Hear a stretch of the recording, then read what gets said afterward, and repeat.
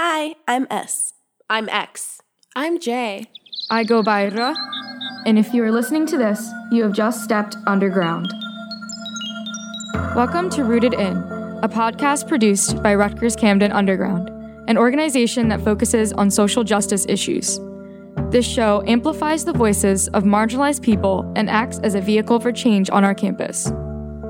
Today's episode focuses on the events that led up to the Trump administration and the beginnings of his presidency. We will also focus on tips for self-care and tools for allies of marginalized people. Make America great again. Who's America? I think that's a phrase that has been used quite often during this election, and I just wanted to unpack that a bit more.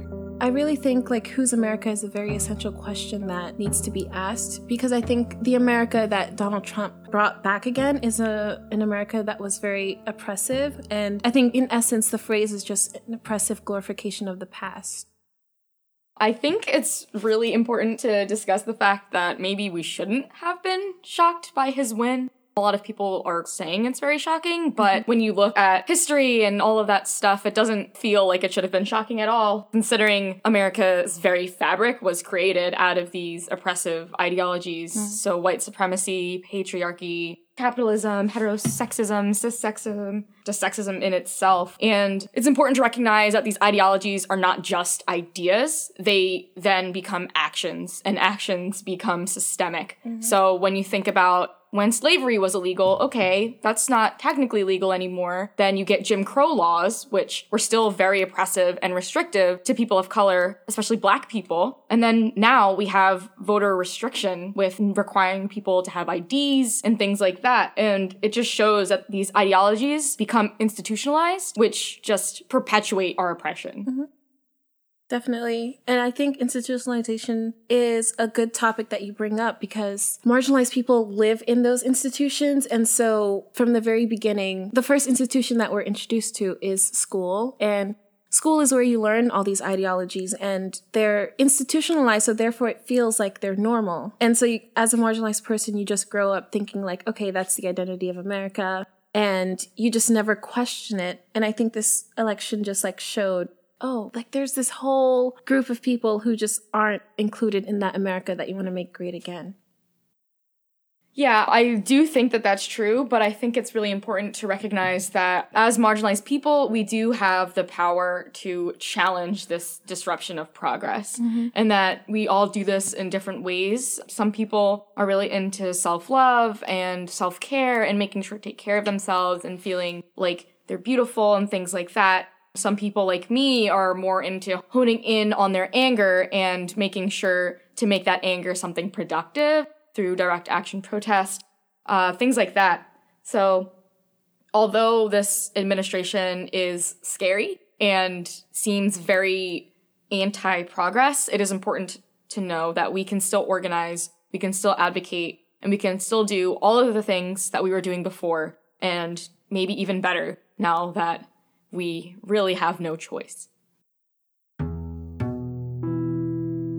So the America that's been institutionalized has been white America. And in recent years, I think that's the America that's been disrupted. And it's been disrupted through having a Black president. It's been disrupted through social justice movements like Black Lives Matter.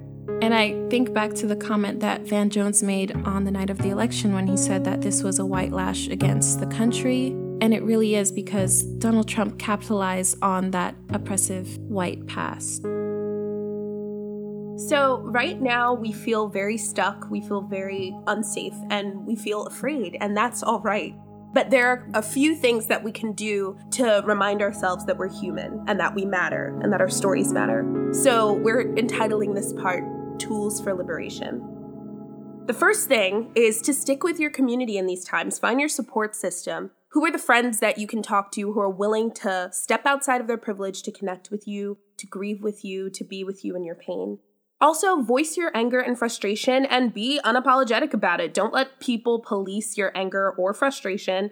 Don't let them tell you it's bad to protest. Don't let them tell you your message would come off better if you acted like Michelle Obama compared to like Nicki Minaj. Like, we're not out here for that. So just be okay with voicing your frustration. Be okay with being unapologetic with your anger.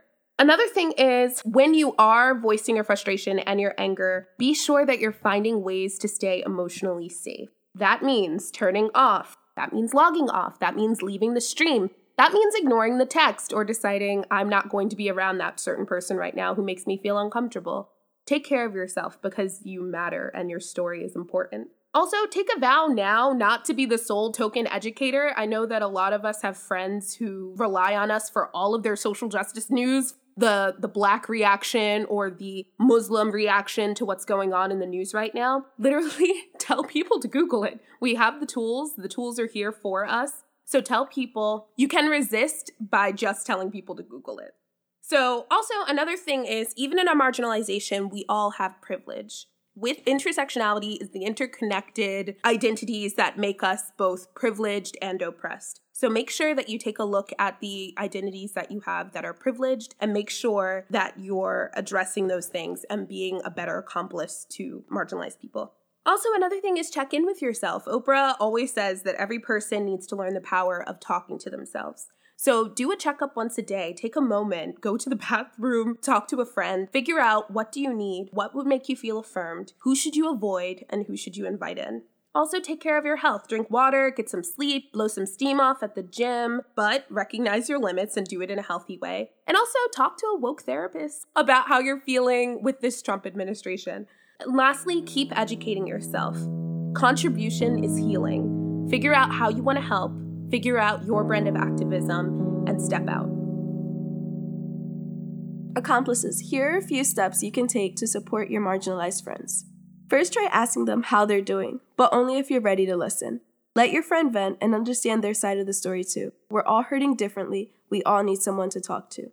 Next, steer clear of microaggressions. Personally, I've been asked, are you going to be sent back? How about your parents? I'm from America, and so are my parents. Which is a fear that I had when it came to Trump's presidency, because I know many people that are here, not illegally, but are here on visa that could be sent away if he'd like. So don't trigger them. Next, don't police their behavior. Marginalized people will be respectful when we feel respected by the system. If we want to protest, let us. Like my mom. She's scared for me because of what I post on Facebook about Trump. I should be able to do what I want. Also, recognize that this moment is not always about your feelings. Don't make your struggle the main topic of the conversation. As an advocate for marginalized people, listen, don't make it about you. Check your privilege and understand that everyone feels differently and everyone needs to self-care differently. And finally, don't own the conversation. Let everyone's opinions be heard. Let all of the comments come out. Then bring your opinions in. We want you to know that it's okay. It's okay to be angry. It's okay to voice your frustration. It's okay to need time. It's okay to need space. In times like these, we need to remember that marginalized people have never relied on larger systems to protect and support us. We have always and will always rely on each other. We have always and will always lean on each other. This time in history is particularly difficult and heart-wrenching, and it may feel like isolating ourselves is the best way to cope and heal. But really, now more than ever, we need to create spaces where we can just be free together.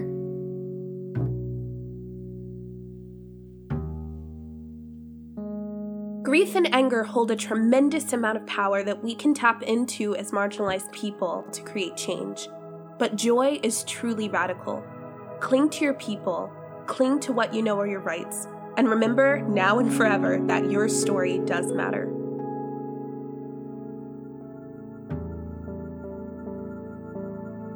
Our March podcast will be a celebration of Women's History Month.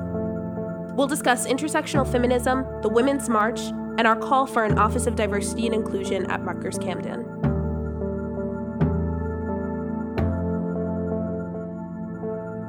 Rooted In is produced by Underground. Graphic design, art, and sound design by the Rutgers-Camden Writing and Design Lab and the Rutgers-Camden Digital Studies Center.